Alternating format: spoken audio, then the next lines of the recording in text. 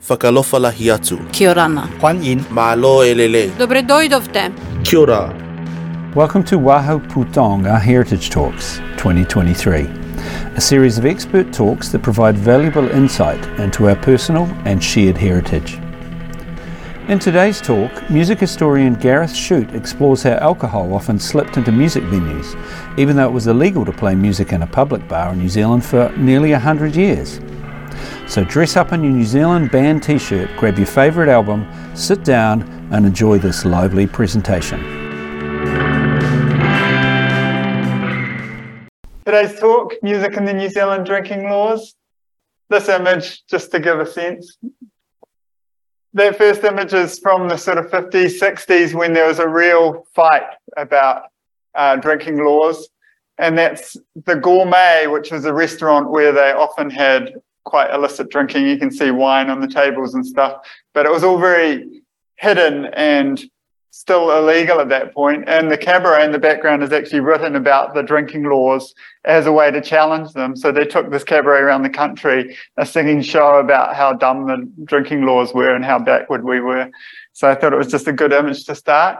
But in actual fact, to know about the drinking laws, you have to dig way back into New Zealand history, into the 1800s.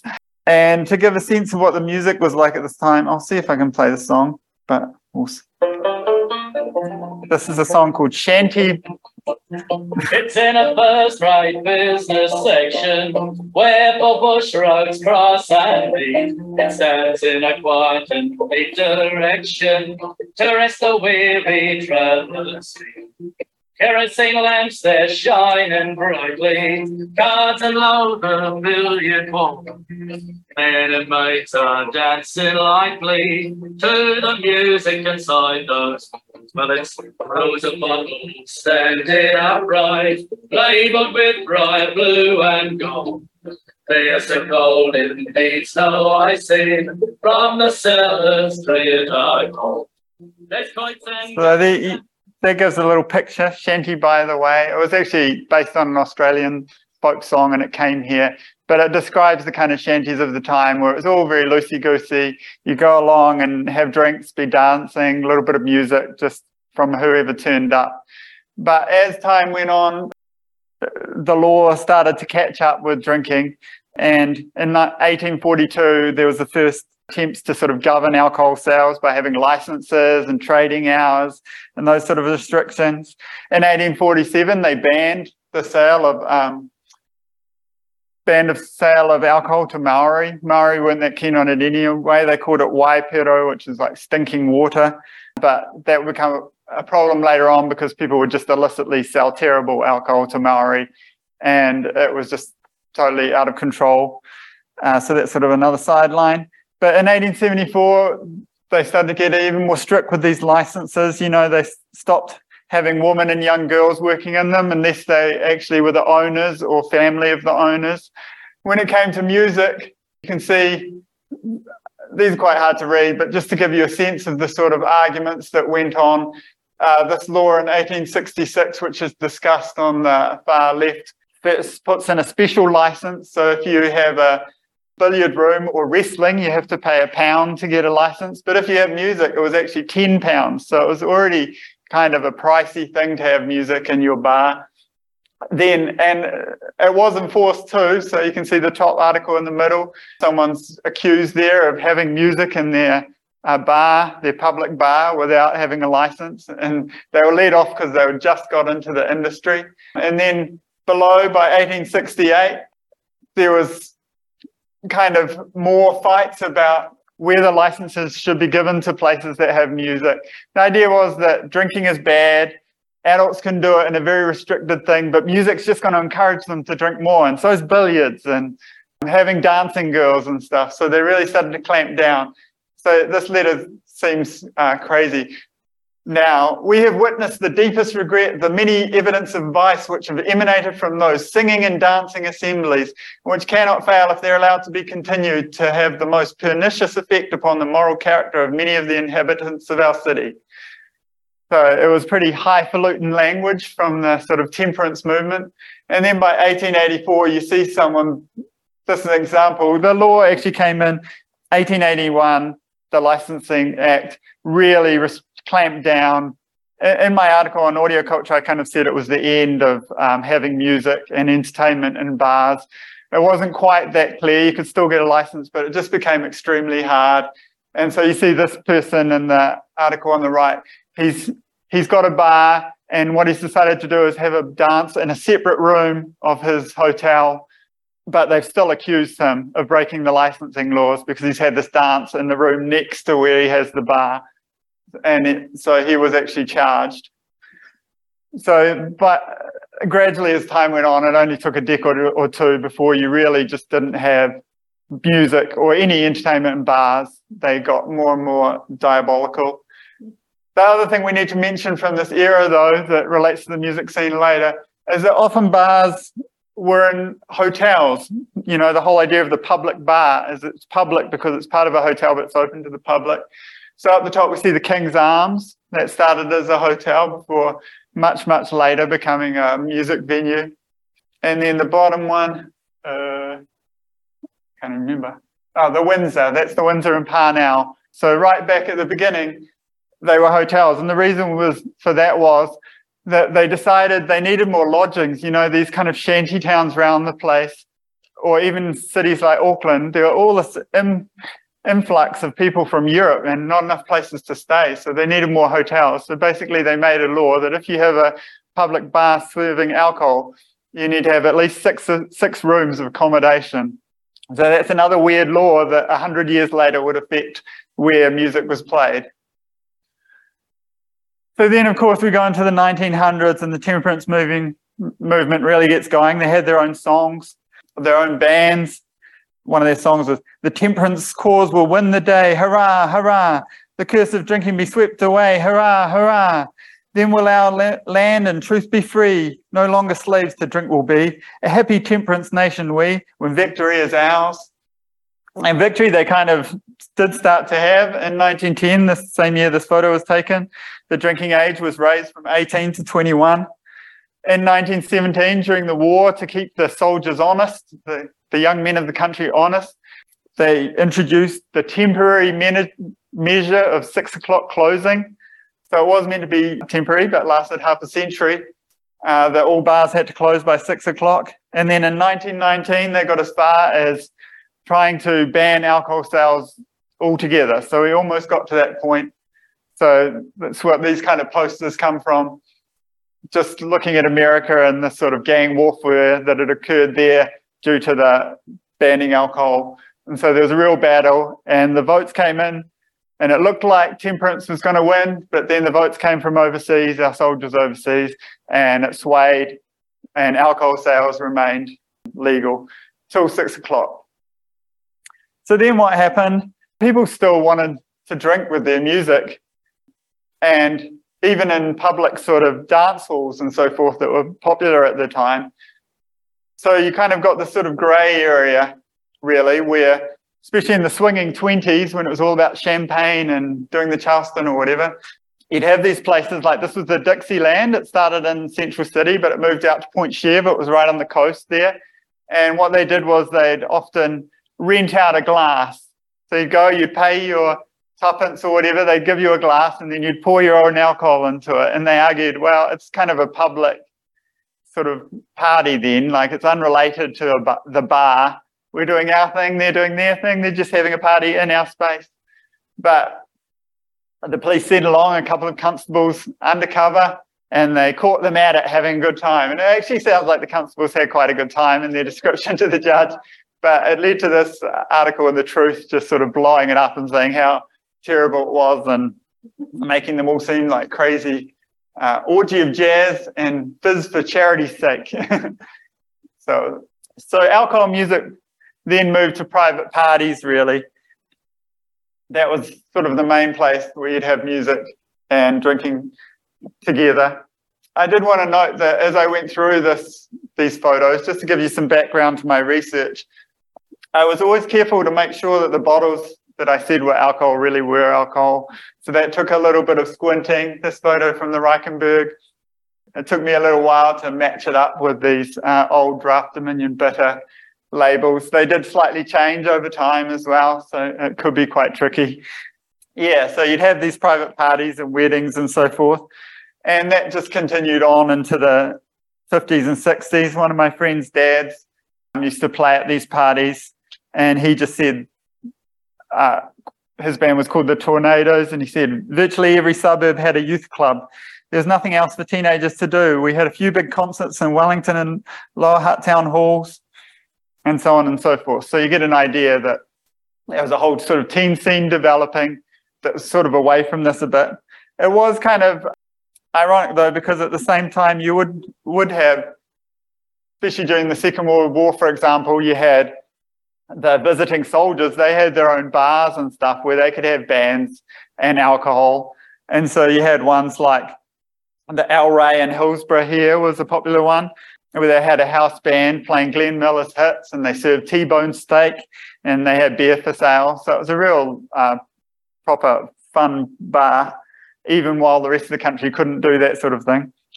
And down in Christchurch, you had the Bird Dog Club, which was where Ray Columbus and Max Merritt would go and play, but then also check out the music and get the chance to sort of drink and party with these US servicemen. And that was right through to the sort of 50s and so on. So the troops remained stationed here for quite a while. Yeah, so funnily enough, there's a Peter Cape song called Charlie's Bash, which takes that first song I played, Shanty by the Way, and turns it into a song about private parties and drinking and music. So it's kind of updating it to the modern scene of that same thing. The other places were these kind of teen clubs that I mentioned, like this is the Oriental Ballroom, which is up on Simon Street. And really, yeah, there is no alcohol there. It really is a lot of teens dancing and listening to music. Sometimes the bands would kind of sneak it in and so forth. You know, Shira Lee downtown was conveniently placed right across from a off license. And so there's a few band anecdotes about taking alcohol over there. But there was a true teen scene that had nothing to do with it. And then you had the coffee lounges, which were similarly a kind of teen scene.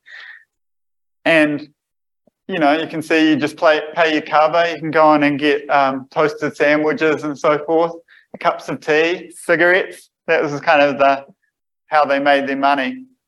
This is a New Year's Eve even, and that's how they're partying, with a cup of coffee and a cigarette and having Joe Ricketts band play. So I got a quote. There's Dave Williamson, who contributed oral history to Auckland libraries as well, was a musician in some of these coffee lounges, and he said, "There weren't too many patrons who were what I would class as always drunk, maybe happy and very loud, but not too over the top. I know about 15% or maybe 20% used to hide a small bottle of something to mix with other beverages like Coke or lemonade. I do, however, remember while playing at the Picasso Coffee Lounge, local and overseas sailors used to arrive absolutely plastered, and I saw many fights there. So many, in fact, that I moved my drum kit closer to the kitchen to be able to take cover if a rumble started. After one violent fight on the street, one drunken sailor was kicked back down the stairs from the entrance." So that's what they did with the drunken sailor. Ugh, ruined that joke. But yeah, so you get that kind of idea. You know, people were sort of subtly drinking there. But then you did get these kind of more under the radar clubs. This was Polynesian Club, which was up on K Road. It had been a cabaret for quite a while and even showed films in the sort of 20s and 30s. But then it was taken over by a chap called Lou Matai, a Tahitian immigrant, and he started a bar called the Polynesian Club. But he didn't advertise. You'll never find an ad in the paper. I think I found one from 1946, and then it just went silent, because he obviously kind of had this under the radar club. The jazz musicians in particular would play their regular sets in big bands around town, and then they'd go to this place and they'd jam till the early hours in the morning, and alcohol was just on the tables. Like all the photos from the Reichenberg, they're just tables are covered with beer bottles. Yeah, you can see, once again, I've tried to double check that they really are alcohol bottles. So there's an old label called Red Band in one of the photos, and a Lion bottle in one of the others. So you could get away with that sort of thing. And down in Wellington, the Majestic Cabaret, they did a thing that a lot of cabarets also did, which was they would rent themselves out for private parties. So if they're having a wedding, they could really seriously claim, oh, we really are a private party in this instance. So we can have music and we can have alcohol more available. Majestic Cabaret, though, also seemed to have very long curtains next to all the tables with little shelves that people could tuck their alcohol on. And like they left the furnaces, like the old fireplaces, empty. So they were quite handy to tuck your alcohol in if the police ever did show up. And then there was just the sort of class factor, I guess, like Colony in Auckland. This is where the adults went when the kids were at their teen rock and roll clubs. Very late night, more lounge, sort of floor show, entertainment. And that's Ricky May playing there. And I think the police just were willing to turn a blind eye at some of these places. They'd phone ahead if they were coming and things like that. So there was sort of a double standard going on. However, the other cunning way of getting around it was just putting your bar out of town. So the other thing you notice if you look at where all the venues were in the sort of 50s and 60s was there's heaps out west. It's like, why are all the venues miles away from anywhere? Like the worst case being like the Ranch House, which was like down the end of Beach Haven. You had to catch a ferry there. And people would just come off the ferry with their crates of beer, you know. There's no way the police were going to go all that way. And also, there's actually a biography by one of the kids of the people who ran the Town and Country Roadhouse out west. And the son even says they had a phone line, basically. If they busted one club, they'd just ring all the others, and all the others would hide their alcohol. So by the time the police got to the next one, it was empty, you know. He says, you know, there would be a panic. 10 or 11 years old, I was sent upstairs out through the window and onto the roof to lower the alcoholic liquor prohibited sign onto its chain so it hung above the main entrance. The guests were warned to drink up or hide their bottles. So that's kind of how it rolled. So the ones that are shown in this photo, the top right one and the bottom left one are the Pine Song out west, which was another one where they could sort of have private events as well as being a sort of public bar. So they sort of played both roles, and you can see the musicians in the background. And you can see, if you look in the top right photo, you can see what can be confusing. There's a lemon and Pairua bottle there, same brown kind of bottle as the alcohol bottle. So you do have to be a bit careful when you're pointing out what's what. Bottom right, we have the Pines, similarly named, which was quite far out in Wellington. So you had to drive right up around the cliff and you got to this place called the Pines. And you can see he's holding a can of Red Label Leopard beer there. It was a like very cool sort of popular spot. Shown in the photo is the drummer Bruno Lawrence, of course. He started there, his wild drinking days. And in the middle is pianist Garth Young, who said, Pat McCashin, the owner, would go around the tables with a beer glass and say, put something in it for Garth. So it'd be whiskey, gin, vodka, all together, you name it, and I'd have to drink it. There was a fair bit of drinking involved. So they once again could just get away with being out of town. I mean, I say that the cabarets in town were left alone, but there's the pianist Billy Farnell who played around town. He does have a good anecdote. I think I've told it before, but I'll just quickly read his quote talking about when he was working at El Morocco in 1955. He said, we had a dumbwaiter. It brought the food up and down into the restaurant. And Leon, the owner, said to me, oh, God, take this. And it was a box of Dewar's whiskey, a wooden box with all the drink in it, you know. I thought, what am I going to do with this? So I stuck it in the dumbwaiter and jammed it between the two floors. The police were so angry that they got an axe. They axed the walls, and Leon went to jail for 3 months for selling it. They also tried to take Billy to court as well. They said he sold alcohol out of his piano seat, that he had bottles in there and he'd sell them. So he actually brought his piano stool to trial and showed that it had no box, had no container for sheet music, so nowhere to hide alcohol. So, I mean, the battle raged, really. It was people like that first photo I showed of Otto Gruen and Jim Jennings, who ran the High Diddle Griddle and the Gourmet. They really challenged it as a restaurant thing. It's like, we're sitting down to a classy meal. Why can't people drink? We can trust them. The music will be light sort of entertainment. It'll be very grown up. We have to join the real world. So it took a while, but they did slowly start to change the laws. They did change the restaurant laws actually a bit earlier in the 60s, but originally it was very limited, you know. I mean, talking about before they changed the laws, Perrin Rowland in her book Dining Out describes how the gourmet used to be. He said, the gourmet used to set each table with glasses already filled with ice. If the police came in, they were water glasses. If not, customers simply filled them with whatever they brought with them. In Christchurch, diners at the Milando would find their wine bottles corked with candles if the owner, Hans Levi, got wind the restaurant was about to get raided. Customers also dropped off their supplies for the evening when they made their reservations. Orsini's in Wellington kept private cellars for regulars. Customers would walk in with their bottles and they'd be labelled and kept in the back of the kitchen to be served with their meals. So yeah, the gourmet was repeatedly fined, of course. And then in 1961, the law was changed to allow wine to be sold with dinner till 10 p.m. And barmaids were allowed back into bars. So it was slowly changing. But the amount of licenses, gourmet in that first year received 1 of 10 licenses to sell alcohol in a restaurant. Even by 1964, there were about 44 across the entire country. So it was very limited. They actually made it harder in 1965, where they made this big list of requirements if you were going to have an alcohol license, like how many coat hooks you had to have, how many square feet per customer, and so forth.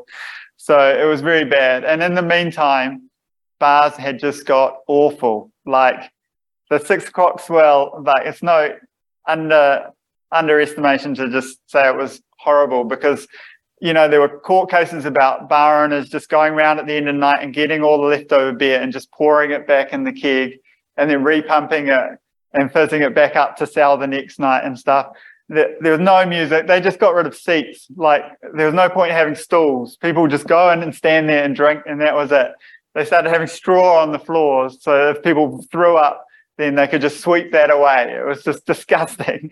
A disgusting hour between work's end and going home to pass out on the couch. All in the name of making men go home to their families and being lovely fathers. So that's kind of how it backfired. So in 1967, they did finally start easing up, and they went back to 10 o'clock closing. In 69, they moved the drinking age to 20. So down 1 year, but still at 20. It was still difficult to get a license. So let's think about, these are all gig ads from the early 70s. What do you note about them all? Well, going back to what I said very, very earlier, they're all hotels. So a lot of those venues were just hotels, because hotels had always been the places that could be pubs. And so they naturally became the venues. And these were quite long lasting. I mean, that Crocodiles one at the Windsor Park Hotel, I mean, it's a very uncool part of town. I grew up there, Maungi Bay. But yeah, it had a license, so it had the coolest bands right up to the 80s. And it was just very hard to get a license. And so, yeah, you'd have music in hotels of varying standards. And then the alcohol companies also were like, oh, this is great. We have free reign. We have all the bars, and no one else can open a bar because it's so hard to get a license. So all the different companies were down the bottom. We've got DB running bars with bands. Leopard in the middle was still going, Leopard Lager. So they had their certain clubs, and they would pay a bit out of their promotional budget to advertise those gigs and pay the bands and so forth. But the big one was New Zealand Breweries, which was the company that sort of ate up Lion and a whole bunch of others, or amalgamated. And they had a huge budget. Like their entertainment manager, Richard Holden, had a budget of $2 million a year to run bands around their pubs. And so that's 22 million in today's money. So right up until 77, basically, he ran all these bands. Well, even on these ads, you can see some of the bands that were just created as bar bands. Distillery are named that because they were just made by New Zealand Breweries Limited. And then we have other ones here, like the bottom right. They were actually brought in from Wales. They're a covers band from Wales that they renamed Pilsner and sent out on the traps. The one top left, I think, was Beam, named after Jim Beam when they started importing Jim Beam. But Harry Lyons from Hello Sailor is playing guitar in that photo. So it was this great job for musicians to get trained in. So you could actually make a living playing around these bars. It was quite an amazing scene. Yeah, it's just kind of showed how the places that already had history, places like the Peter Pan Cabaret at the top of Queen Street that had previously been the Metropoles and had run since 1951, that was the kind of place they were going to give a bar license to. What happened after that, though, was that people could move in and take over those spaces and make them modern rock places. So when Peter Pan started going badly, it became Charlie's Place. A new owner turned it into Main Street and made it into the main sort of venue in town, playing cool new acts and being able to sell alcohol. Meanwhile, the sort of newer people coming into the industry really struggled. One prime example being the Bluestone Room or Bluestone Store, which was built in the 1800s as a storehouse, but became a series of clubs in the 60s, including the Top 20, where the band would just play the Top 20. And then in the 70s, it was taken over by the singer Tommy Adderley and a partner. And they increasingly wanted to have alcohol. And so what they did was they had downstairs, which was Granny's, and then they started Grandpa's upstairs, which was a private club. And you had to have a card, and then you could come in and drink alcohol. So that's the member's card you'd need. It totally failed. Tommy Adderley was like taken to the ringer by the police, that he had to sell his car, his house, was bankrupted. And so that was the end of that little scheme. Similarly, Phil Warren, the famous 60s promoter, started a club called The Crypt, where you'd buy tickets at the door and then you could exchange them for alcohol inside rather than buying it to try and get around the laws. So he was fined massively as well. But these sort of struggles did slowly change things. In 1977, they opened up the cabaret closing time so some could go till like 3 a.m. And Phil Warren was so adamant about it, and it got him so into politics that actually he ended up being deputy mayor in 1988. So that's how strongly he felt about it. That's him in the bottom left in that photo there. That's him partying at Peter Pan Cabaret in the 60s, which was an alcohol-free venue, but there seems to be a lot of bottles on the table. So if you knew the right people. But the kind of clash of old and new did mean there were other tensions as well, like where were the punk bands going to play? No self-respecting hotel pub wanted to have them.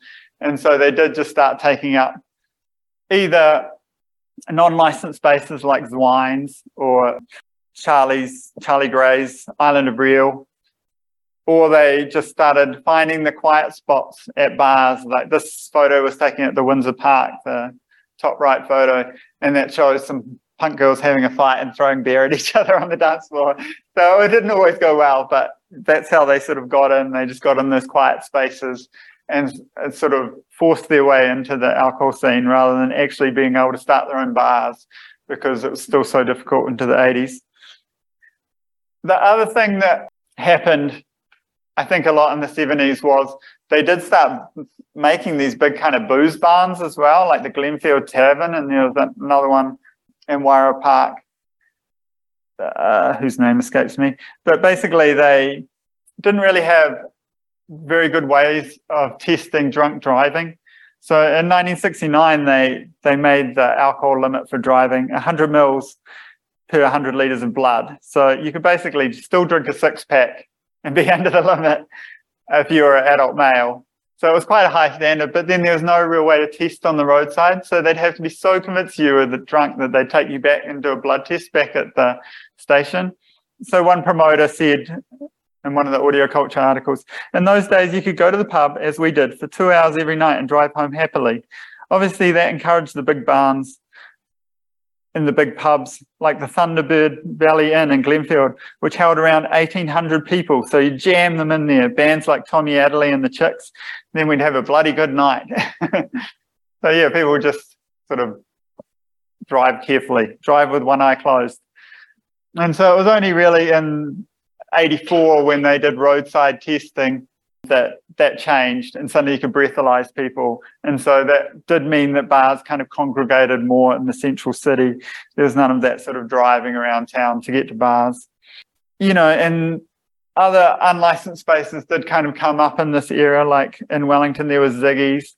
And so the owner, Desner, sort of said, Ziggy's was not licensed, but we had a locker system, which the police were well aware of. Malcolm, George and I would physically carry all the crates of drink mixes up a huge flight of stairs in our lunch breaks from our real jobs. And then the patrons would bring along their alcohol and then leave it in their locker. And so it'd be theirs, nothing to do with the bar. There'd be these kind of ways to get around it. But yeah, it is surprising that there was kind of an all-ages scene still, because I guess the drinking age was 20, that was one thing. And so people really, if they wanted to see bands and they were teenagers, there was no way. So you'd have these big events, like that's top photos, the Screaming Mimes playing at a netball hall on the North Shore. So you had a lot more sort of all ages things going on at that time.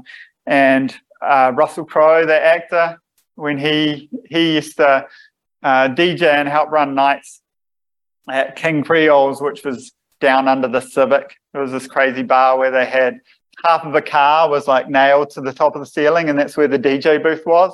So he got to start there. But then he actually did start his own club up on Simon Street, which was an all-ages club, specifically for that reason, and they'd have Battle of the Bands and so forth.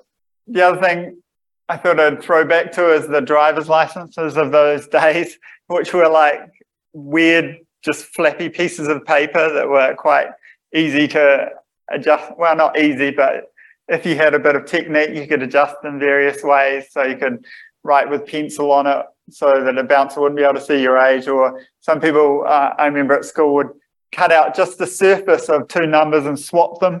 So they take one from the serial number and swap it with their age so that they could get into bars. So it was very desperate kind of times to see bands. And then that went right through the 90s. That bottom right photo is of what's called the straight edge scene, which is an American kind of movement. And the reason why I know that is because one of the gig members has a huge X on their hand, which became a symbol of the straight edge scene, which is basically a punk scene that was all about not drinking alcohol or taking drugs and just exercising and moshing and using your physical energy that way. And so the mark of getting into a straight edge gig was this big X, and people started getting it as tattoos and so forth. And so New Zealand had a big straight edge scene that developed around Hamilton and Auckland, especially in Hamilton, weirdly. And so there were heaps of all ages clubs in Hamilton or halls they'd hire to play this full-on punk music. So today, I guess, we're sort of in this weird limbo state in a way where in the 1990s, at the end, they put the drinking age, of course, down to 18. So suddenly there was 2 more years of people who could go to bars. So wasn't quite the pressure to have all ages gigs as there once was before that. So I feel like there's not like a groundswell of teenagers to mean all ages gigs sort of profitable. So it is quite a hard space. It's kind of unfortunate for the 15, 16, 17-year-olds. When there were more underages, because the drinking age was higher, like in the late 80s, you'd have things like the power station had a special license where they could have all ages downstairs and licensed upstairs. And the council was quite open to that because they wanted teenagers to be able to go out and see bands. And you'd have a lot more sort of record-in stores or record stores made big enough to have all ages gigs. So they do continue. That photo, bottom left, is of the Mint Chicks playing at the Grayland Hall, which is right next to the Grayland Library. And more recently, I think people have started to think about how that can change. There's been different movements where they've tried to push it. One example being in the early 2000s when the Czechs were a very popular band in Devonport. They got in touch with Boyd Thwaites, who was a musician himself. He used to play in a 90s band called the Lils, and then he became the manager of the Masonic over in Devonport. And so the Czechs were so popular with their teenage audience, they said, can we play one show in the afternoon where we play all ages and one show in the evening, which would be a licensed one. And that went on for quite a few years, and he managed to get a license to just do the upstairs bar unlicensed. Another example was Puppies in Wellington, which was run by the promoter Ian Jorgensen, who did the Low Hum tours. And he had a whole space at the front. When he made the bar, he left a room at the front. So before the band would play later in the evening at the license gig, this front room, they'd have a smaller gig just for underages. So it's still kind of possible. And obviously festivals and other spaces are all ages and have to sort of find that balance between the two. But there are signs that it's gone too far. I think that 87 law, when you started having all-night drinking and bars being open all night, really caused trouble. I got a quote from Simon Grigg, who used to run The Box, and he actually already had a license and meant he could stay open all night, but he chose not to. And then when the law changed, he felt that to compete, he had to open all night.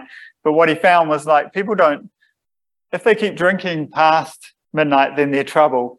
And if they don't keep drinking after midnight, it's because they're on other drugs and they won't spend any more money all night. All they do is take up space in your nightclub.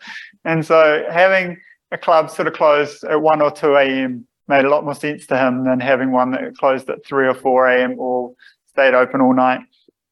And I think the recent troubles have kind of reflected that. And in 2013, they brought in a law that bars would have to close between 4 a.m. and 8 a.m. to sort of wind back the open slather.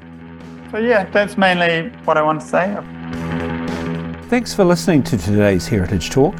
You can book to attend one of our upcoming talks by heading to our website at www.aucklandlibraries.govt.nz and searching for events.